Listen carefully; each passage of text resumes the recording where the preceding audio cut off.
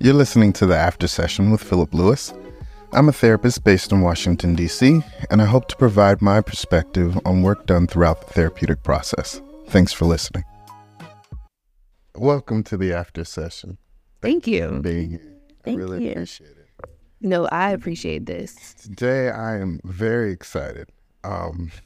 Well, we're going to go back because our producer messed up a little bit. We thought we were recording, and it wasn't. But there was a candid moment that I just have to brag about. I had said, welcome to the after session, and thank you for being here. And they're like, oh, I like that name or something. And it just made me really excited because today I have two young folks in the building who are also podcasters. And I'm excited because we got some young folks in the building. Young Lyric and Deja. Young Lyric sounds like a rap name. Right? I'm about to start my rap career. I've been telling people. It started here. And you also host a podcast called Grown, right? Yes. Spelled GRWN. Yeah. Tell me a little bit about it. Go, Lyric. So basically, this is the idea that me and Deja had. Me and Deja have really like deep conversations. Okay. And I don't know, I talk to her like I don't talk to anybody else, I guess we would say. So like we would just be talking about random stuff and then we just get into deep conversation. So we were like, well, we have so much to say. People need to hear it. And so then we were up until like, we were in Jaden's room for like A couple hours. like, it was like, we were in there for like 2, 3 a.m. and we were trying to figure out a name. And then I believe it sparked Deja's interest. She was like, and then she wrote it out. Honestly, I can't remember how I came up with the name because I like to be original with stuff. Okay. Yeah. So when I was looking for a name, I was trying to look for something that wasn't already like out there. And I honestly don't know how I thought about the grown and the spelling. One other person is it, but that's better than like 10,000, 100,000 people having the same name. So Yeah, and then we came up with it, and then Deja is like she's like the creativity behind it, and I do everything else because I'm not very creative. She just feeds Does Grown that. mean anything? Soon it will. Okay. It can. I was thinking of acronyms actually because I was talking about starting because I always want to do a nonprofit, and so we also wanted to use the same name. So it's like the Grown Project is what we would call it. So it could be a nonprofit for girls and boys or just girls. Not really sure yet, but it's like it's still in the making. It's still the blueprint. So what does the podcast Grown mean to you? For me, it just is like a way of like getting my voice out there. I used to have like a really hard time trying to kind of find ways to input myself into like different topics of conversation. Because I'm always like, I don't know what to say. Maybe I'm too scared to say it. I don't want people to be like, what? Like, look at you crazy. So I feel like the Grown Podcast is like me and Lyric's space to kind of say whatever we want to say and not have the fear of like judgment when it comes to it. So like for me, it's like a sense of like safety that we created for each other. I would say the same, but I don't know. For me, growing up, people always told me I talk too much, and I didn't really like my voice. Like when I heard myself talk, so I was like, I don't really like it. So I didn't really talk as much. But then I don't know. This is kind of like me healing my inner child with me just talking freely and no one telling me, because Deja, she never tells me I talk too much. Well, maybe sometimes, but never on the podcast. But it's just like a way of me just speak freely to someone who actually just wants to engage in conversation with me and who wants to hear me talk too. For hours. Ever and ever. So I know, and I hate to be a, what do you call it, toxic man. Right? So I know for a fact that it's just hard for Black women in general to have spaces, safe spaces to communicate, to converse, to express themselves, to be free, to just be. Yeah. But how much of that is like real, tangible, limited spaces? And how much is that like a concept of ourself and we're putting ourselves in the box? Because I'm hearing, I don't like my voice, or I kind of don't want to, or I'm not sure, I'm paraphrasing, but I heard a little bit earlier, Deja, you were saying you were afraid of what people might say or think, and for me to be afraid of what someone might say or think, sometimes that fear is based in a belief I hold about myself. And if I'm holding a belief about myself and someone in the tangible world now confirms or denies it, that gives me an emotion. right? It leaves me feeling a certain way about myself or my self-concept. So in your journeys to the podcasting and to self-expression and opening up, how much is it kind of a self-worth, self-image thing, and how much is it really the world saying Black women don't deserve spaces to have voices, so you need to create your own space? I would kind of say like the tangible world kind of influences like that space for me, like in regards to like self-worth, because like you said, there's a lot of like stigmas and opinions about Black women and how they should like live life or whatnot. I would say a little bit of the tangible world, but then most of it is like the self-worth part. Okay.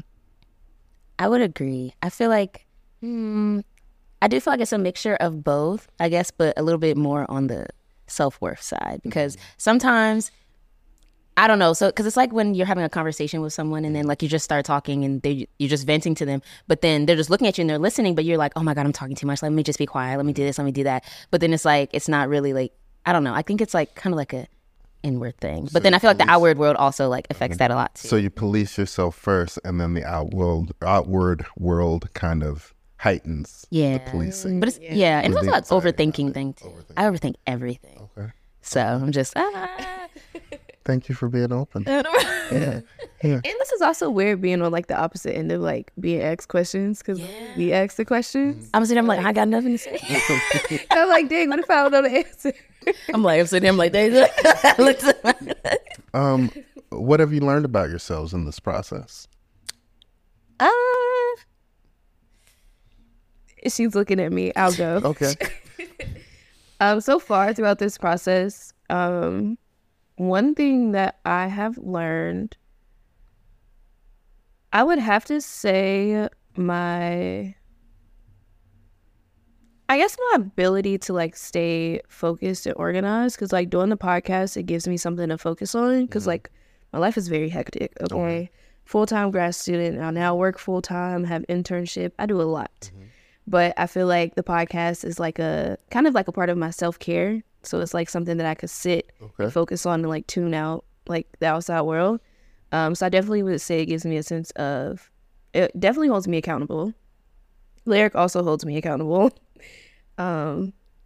Just balanced accountability. I feel like I'm getting better with communication. Trying to get my point across without, policing myself. Okay. And yeah, I would say those are the top 3 things. Thank you.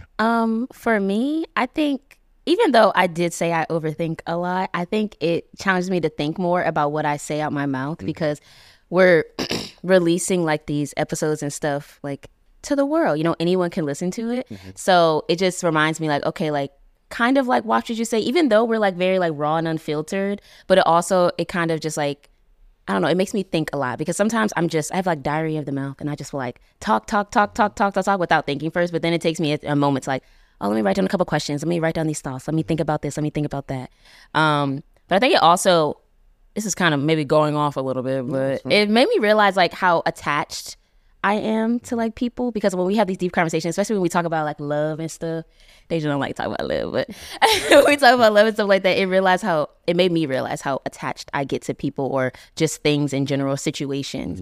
And so through our conversation, it's kind of been like very healing for me, because it's like, oh, well, when I say something and then Deja might say something that we probably didn't, because Deja, I'm the planner person, so I always have to make sure I have everything written down. Deja's just like, we're just going to go with the flow. And then she'll say something that triggers me, and I'm like, oh, I didn't even think about it like that. So she kind of like counters that, and she helps me heal through that too. Okay.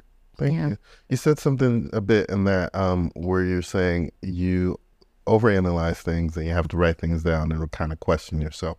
How do you distinguish whether that process is really being analytical and challenging myself to grow in a certain way, or feeding into the tangible world that says I need to police myself, or I need to not have such a boisterous communication style, or express myself, or be as expressive? How do you distinguish between the two? I don't. No, because when you was talking, I was like, when you said it, I was like, oh, well, actually, it might be tangible. Because it's okay. It's okay for sure. either way. I just think that I don't know. I think, okay, I think this goes back to that whole canceling situation that we had talked about before. Okay. I was canceled before. So I think when I write stuff down, I feel like I have to have some type of structure. And like in my mind, I'm like, okay, I have to say this. I have to say this. I have to ask this question, ask this right question. And then Google it. Is this the right question to ask someone who's went through this? You know what I mean? So it's like, I think it's more like the outside world that I try to like, even though I'll be... You're looking at me like this. This is I really be trying to like help you when it comes to stuff like that, because she will be like, oh, I have to write down these questions, and I'm like, we honestly, the conversation could go any way because we literally just talk. Like when we talk, I don't think about like other people. It's just like a regular conversation that me and her have. But on her end, it's like the planning and the... I get scared. I don't know. I be like, I don't know, man. What if I say something wrong? And then I'm like, now we gotta scrap the whole podcast. We gotta start over again. I don't know. I have that I'm like worry. Starting over. I'm just putting. She doesn't. But I just think I have that worry. So where's the line in the sand?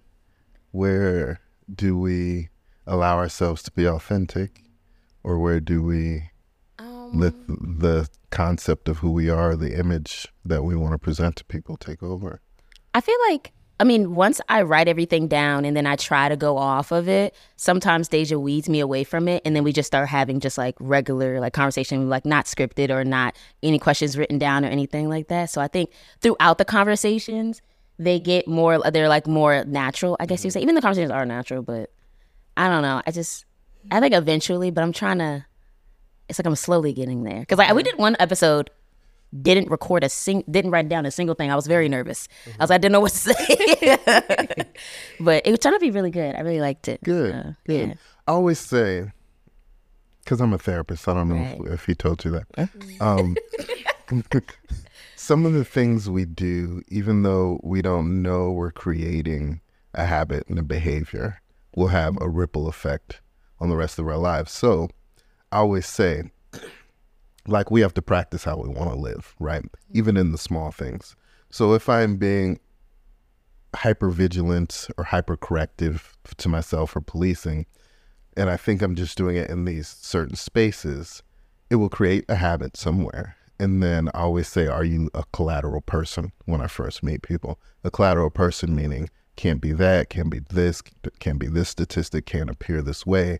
So now I'm showing up in the world as someone who is conditional or collateral to all the experiences or all of the things that people say I should or shouldn't be, and not my authentic self. And a lot of times people wake up and don't even realize that they have gotten there until it's too late. Like, I'm a fraud. Not I'm a fraud, but like I've been living what I thought was correctly this whole time, trying to be, you know, what is considered a good black man or a good woman or good father, good whatever it is, and forgot to actually live according to how I feel.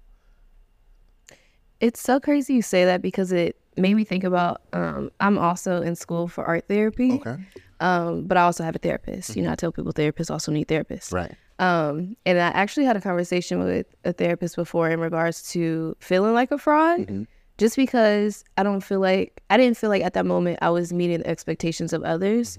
And it's like, I want to live this certain kind of life, but then I'm also identified as this type of person. So it's like, how can I like merge the two together? And then we had a whole conversation. She was like, do you really feel like a fraud, or is that just something that you're saying to make yourself feel better? And it kind of put into like perspective of having to really figure out what it is and what I want and how I want to live my life, and like the things I want to do and just live life like carefree.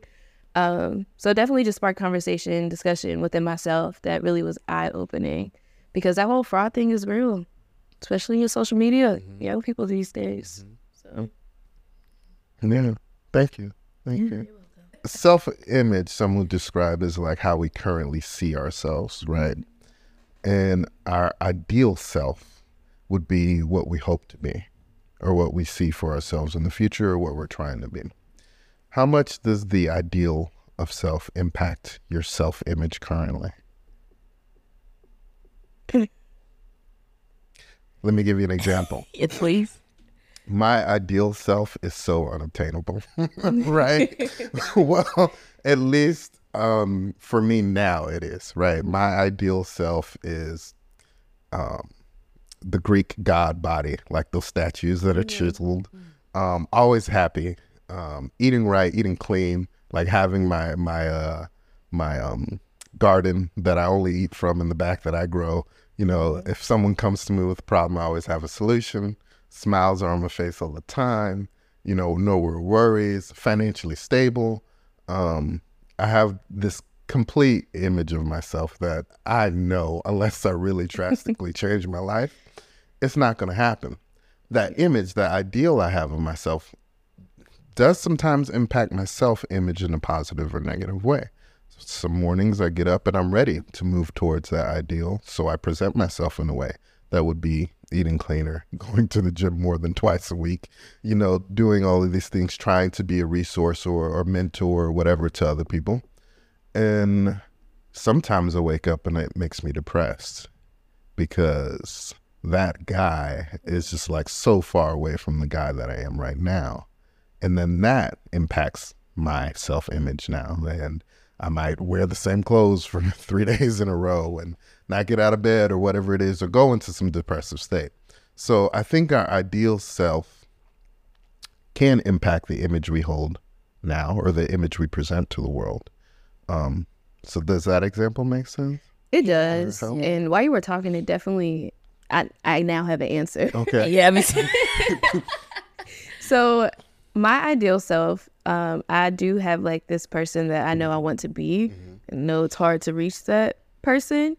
And it kind of affects me in a more negative than positive way because I get overly attached to the idea of the person that I want to become, that I put myself in like overdrive. Yeah, I would say overly attached because I often find myself in these periods of being like overdriven, and I'll like just like keep going without like taking any breaks because like my life is hectic, but I know I have this end goal. So it's like I'm doing all this stuff that I know I need to do, and it's like I want to get it done now so I can reach that person, but it's always not in like the most healthiest way. Because sometimes I do realize like, oh, I need to take breaks, or I need to, you know, start doing stuff that makes me feel better, because I do sometimes feel like I get into these like depressive moments of being like, I want this so bad, but it's just like I just don't know exactly what to do, and I'm like tired of being in like this constant cycle of like just keep going. So I would say it kind of affects me more in a negative way than positive way, which is also something that I've been thinking about and talking to a therapist about. Okay. Talk to a therapist, y'all. I'm screaming. For me, I feel like mine is a little bit of everybody else's too, kind of when it comes to my self-image, like how you were like, oh, you have the eating right and picking food from your garden and stuff. I feel like it's obtainable, like going to the gym and stuff like that. And then For some people. yeah, right. Yeah. It's just, I feel like that is obtainable for me. And I'm like, oh, I know I could do that. I just think that, I don't know. I feel like it's more of like inner stuff that kind of like challenges me because I'm very, I don't know if I'm a people pleaser. Maybe. But I kind of, I don't know. I hate conflict, or I just hate like just being disliked by people or whatever the case may be. Do you but it's like yourself? Yes, I do. Okay. Go ahead. I do. I don't know. It's just, I don't know. I feel like everything is like kind of like how I treat other people, or the way I go about certain situations, or like my feelings towards people and things like that. Like I feel like that's what I struggle with, because in the ideal world, I'm like how you said, oh, I'm happy and I'm here for everybody and it's great. But then I don't know. I guess it's people's perceptions of me that messes me up, because it's like how I don't know, I don't know what this person is thinking, or I don't know how this person is feeling, and they're not talking to me, or like, what do I say? What do I do? So it's kind of like, though I can be like this happy and happy-go-lucky person, it's like, what are you thinking? I don't know. That's what gets me, like the whole like, because I overthink everything. So I want to know what you're thinking, but I don't know what everyone's thinking. Which sounds crazy. If she had to have a superpower, it would be able to be like read minds. I don't know if I want to do that though. Like that's the thing. Like I don't know if I want to do that, because it would make me nervous. I'm like, I don't want to hear what everybody's thinking, because I'm gonna start crying, throwing up, something, sliding down the wall. I can't do it. If that makes sense. This may come off wrong, so give me a second, because I'm trying to put it together. But I'll give you an example. Okay. I went to law school. Okay. And in law school, if you ask anyone, I would think, or at least this is what I was told. Even my professors would tell me, I made everyone feel safe. If I saw a stranger walking down the stairs with a heavy bag, I'd grab it and carry it for them. Any person walking through a door, I'd always hold it. So there was a seat that someone needed to sit in, I would be the first to stand up and sit in back or stand up against the wall. I was the one would describe like ultimate gentleman. Paid for things for friends. You know, if people were hungry, I'm feeding you. Study groups, I'm organizing them, all of this good stuff. I really had the reputation of someone who's just extremely giving, someone who was extremely nice, and a really like gentleman, right? And I realized I was doing all of that because I didn't think I was. So my image of myself was that I wasn't a good person. So I needed to make sure that I presented myself in a way that was. And it wasn't inauthentic because I like, if you know me, you know, like I love you when I first meet you. Like I always say that people, it weirds them out. Like humans deserve love and I have so much to give, right? So that part of me is authentic. But me hypercorrecting and really trying to extend and overdo it because this concept of myself I didn't quite like. So I was trying to get everybody else to like me. And that's how I kind of found myself worried about what everyone thought in this image and this perception, and being the guy in law school who somehow manages still to wear a 3-piece suit while studying it to 2 o'clock in the morning and teaching in an undergrad or graduate program and doing all of these things and being there for everyone, was because I thought I liked myself, but I really didn't. There were aspects or pieces of myself that I thought weren't good enough. So I had to make sure the world saw that it was. Does that resonate? A little bit, yeah. Okay. Yeah. We'll leave it there. We'll leave it there. Jesus. Station. This is a therapy session. I'm good. We're just having authentic, open conversations, right? I hope it's okay. I hope it's okay. Sorry, And if of course, yeah. video It this. is warm. I have a lot of clothes on. That's Okay. You said, Deja, earlier that you overly attach to an ideal self or to the future self. How do you know when you do that? Can you tell those that's listening, like, what are some things that are really like, oh, in this moment, I'm overly attached to this future person, and I can be present and maybe I'll get to that future person, but this overly attachment, or whatever you want to classify it, or this hyper attachment to this future person is now causing me harm or detriment. Like, what are some tips that people can look out for? Well, I think one of like the main things that allows me to notice that is when I get into these moments where I feel like I'm doing everything I can, but I still feel like I'm not doing enough. But the people around me are like, oh my gosh, like you're doing like such a great job. Like, I don't know how you're doing this, and how are you doing all these things and like experiencing all these things. It was just like, me personally, I don't feel like I'm doing enough. So it's like I try to over plan with things that I can do that I think will like push me closer to getting to that more ideal self. And trying to think like, what do I do to like avoid any like real issues? And honestly, I would just probably say take time to sit and reflect and like think about like what you've accomplished, and then also figure out what are like some smaller steps that you can take to kind of not like slow you down, but to like allow yourself to pace yourself. Because in my head, I'm just like on go. So like I'm constantly on overdrive because it's like I know where I want to be. I know exactly who I want to be. I'm just trying to get there.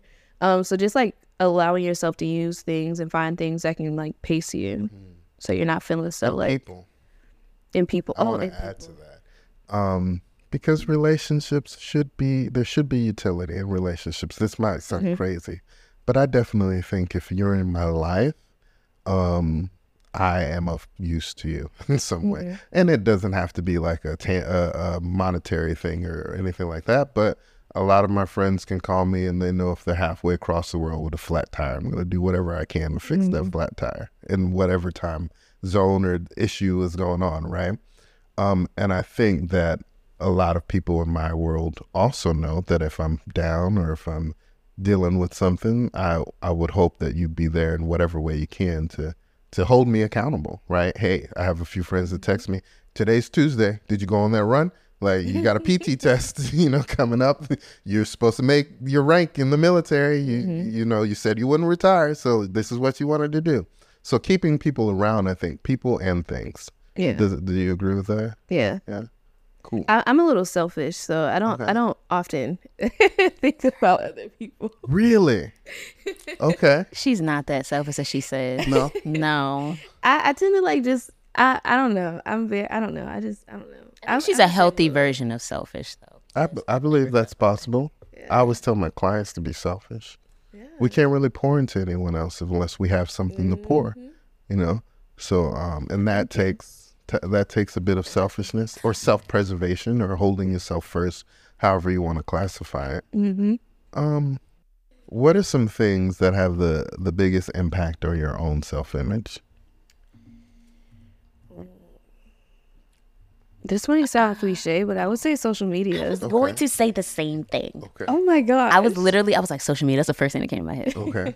It's just, I don't know. It's social media. I hate social media. Are you on social media? Yeah. I am. And I actually went through this period when I graduated undergrad. Mm-hmm. I use Instagram a lot. Mm-hmm. So my Instagram, when I was an undergrad, I would just post like really pretty pictures of myself, like top notch that I thought were perfect all the time. Mm-hmm. And then I got to the point where I'm like, I want to post like about my life, like the stuff that I really do, like the stuff that I enjoy doing. So like I completely scratched that Instagram account, made an art Instagram account to where like I post everything that I like to do. So like art, I post when I go out, I post food, like I'm going into that space where like I'm enjoying like I guess letting people see other parts of my life instead of this like picture perfect image of who I am, because there's so much more to a picture. Mm-hmm. So I've gotten to a space where like I love taking pictures and videos. You can actually like I'm always like, wait, y'all, hold on, I gotta take pictures. Doing it now. Yeah. What was going on that made you shift that focus or that intent? I think I don't know. I think moving to a new city kind of gave me that like confirmation that I could do that and kind of like start over, because I'd be around like a different environment and different people, because the people that I follow on Instagram, like social media, were people that I was around. Mm-hmm. So it's like I felt like I had to uphold this image of myself that people knew me for. So once I kind of moved and I'm like, I'm not going to see y'all ever again in my life, probably. I don't really care to. Now I'm going into this whole new field of like art therapy. So it's like now I'm building my therapy identity. Like it's a lot of changes happening. So it's just like now I'm just carefree now, post anything. So you had to physically move out of your environment to create an identity that wasn't what other people who had known you from the past still held for you. Yeah. What if you can't do that? I don't know. That would be hard. I just feel like that gave me like enough reason to be able to do it. Okay. Yeah. Before that process of the moving or your transition took place, do you think it was more of like an anxiety, more of a fear? What was it that would keep one or would keep a person from going against an ideal or an image that everyone in their life has held from them thus far? So like for me, I have a lot of friends that I've grown up with, like 15, 20, 30-year friendships. And I've always recognized that when we have the most friction is when I'm evolving. Like I'll go back and visit, or I'll show up for a godson's birthday or something like that, and I'm a completely different person than that they were expecting, and that comes with some friction. And for me, it was just like, you got to show up the way I need you to, and I'm going to show up the way I want, or this friendship is going to be over. And I don't think I was brave enough to like not go back to that image. So like for a while when I went to college, I'd go back home and visit my mother, and I would default to my mother's child, right? I'm back in the home. She's cooking for me, cleaning up after me, whatever these things. And I wouldn't say what I really thought about something going on in the family. But eventually our relationship got some strained, because I had to start speaking up and saying, no, this should be different. And don't cook for me, please, or clean up after me, like, or don't wait for me if I'm going out, but I'm not a kid anymore. You can go to sleep, like those kind of things. So what, other than physically leaving your environment, can help? Or what held you back? Would you have been able to move towards a different concept of yourself if you were still around those people who had those ideals and those thoughts of who you are or what your image was? For me personally, being in that space, I think it was already kind of too late. Because like those people, people knew me. I was there for 4 years, like, and it's a small town. People know you for who you are. Like, that's your image. So sometimes your environment doesn't allow you to change. Yeah. It may feel like that, yes. Okay. Yeah. And you were saying how you were like going back home to visit home. I rarely went back home. I rarely do now. I rarely. Yeah. Everyone comes to me, right? And even I think my sister was here, and she was like, every time I come visit you, you're a different person. She like literally said it. So that's kind of my requirement now, because I move a lot. Well, I used to. Now I'm more settled in DC after military work and stuff like that. But it became a point where I was like, nah, y'all can come see me.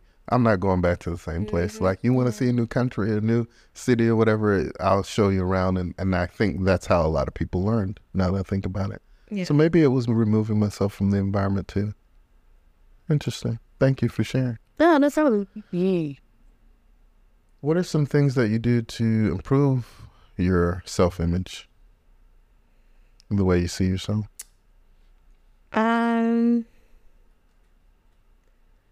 I would try to just be more authentic. And I do also. Authentic with who? Because I lie to myself all the time. So it's two parts. I have to be authentic with those around me, and I have to be authentic with myself. Yeah. In order for me to help with my self-image. I would say definitely both, for sure. Definitely both. What do you think? Wait, you want me to answer the first question or the second question that you asked? First question. The first question. What are some things that you can do to improve your self-image? Sorry. I would say to, channel who Lyric was before the world told me who I should be. Ooh, I like that. Right? Yeah. So I love that quote. I love it. I love it so much. But she is a quote master. Like, if you need a quote, a Pinterest board full of them. Actually, I have it. I think that was my thing, because I when I first heard that quote, I was like, oh wow, like, who was Lyric before the world told her who she should be? And then I'm like, oh well, Lyric's just like this nice, bubbly person. She's kind to everybody, and she's like slow to anger. Everything kind of how like where childhood Lyric was. That's what I try to channel. I try to channel her. So I would say that's for mine. Thank you. Any questions for me? Any questions? What branch of the military are you in? Army. The best branch there is. Really? Yeah. Interesting. How did you get into therapy? Oh man. So I was a rebel in college, and I had gotten, I don't know, I knew I wanted to be I wanted to be a psychologist. Actually, I'm a clinical social worker, and I was in a psychology program, and I got kicked out because I kept getting arrested. And one time, in the school, actually, my mom is gonna kick my behind when she hears this. Oh, there's something she don't know? I don't think anyone knows this besides the professor who was there at the time, and my mentor, and she's no longer with us. But so anyway, I was in a psychology program, got kicked out. I was always getting arrested, not for crazy stuff. I was really heavy into protesting at the time. Pretty big protests had taken place. I was the president of Nebraskans for Peace, and I was in jail, and a professor came and bailed me out, and she had informed me that the school thought that what I was doing was not in line with that department, or some department chair had complained to the president of the school, and that they were thinking of dropping me. And she's just like, I think you'd fit into the social work program. Let me let me tell you about social work. Let me guide you, basically. She didn't say that, but she became a huge part of my growth and development, and helped me. I never thought I'd be a therapist for a while. After that experience, I knew I'd be a senator or something, or a grassroots organizer, or a lawyer, which I later went to law school. So I got into the realm of social work because of this other social work professor who saw something in me and was just like, that's actually what a social worker is, a good combination of mental health and how environment impacts mental health and social structures and systems. And this guy actually wants to challenge them, and he puts his mind and his body on the line to do so. So she's just like, yep, you're coming to the social work department. Forget all these other, concepts about psychology or whatever, because they don't want you anyway. Come over here. And the rest was history. She got me into my first internship, told me to go to law school, or advised me to go to law school, and kind of was like my guiding light for a while. I'm sorry, I didn't cut you off. How did you incorporate law school into like the whole therapy, counseling thing? So right now, I consider myself to be a social justice counselor. So if you work with me, we're going to talk about race, systems, biases, and how they impact people. And I always tell this story, like I have a client, a mother who is working, but she only gets 30 cents on the dollar of her colleagues. And there are all these systems in place to make sure that her children may not go to school or college, to make sure that her family structure is not intact. And maybe they've ended 30 years ago, but she's 50 and she lived through it, right? Or she's 60 and now she's getting to wanting to retire and all of these things that she presents as if she's depressed, right? We can come to my office and work on coping skills for depression and talk about how to change your behavior, which changes the mood, which then changes the mind, right? But if she goes back into an oppressive environment, what's going to happen? She's going to become depressed again, right? And we're creating this revolving door of these systems that impact the mind and body, and then tell a person that they're wrong for feeling what they're feeling. So a lot of what I do does all that first part, the mental health and all of that stuff. But now I also counsel on the law, right? And talk about what structures need to be challenged and how to challenge them. And then psychoeducation, educate those on how these social systems are impacting your mental health. And it's not you, because a lot of times what happens when we have a disorder or behavior or a symptom that presents, there's something wrong with me.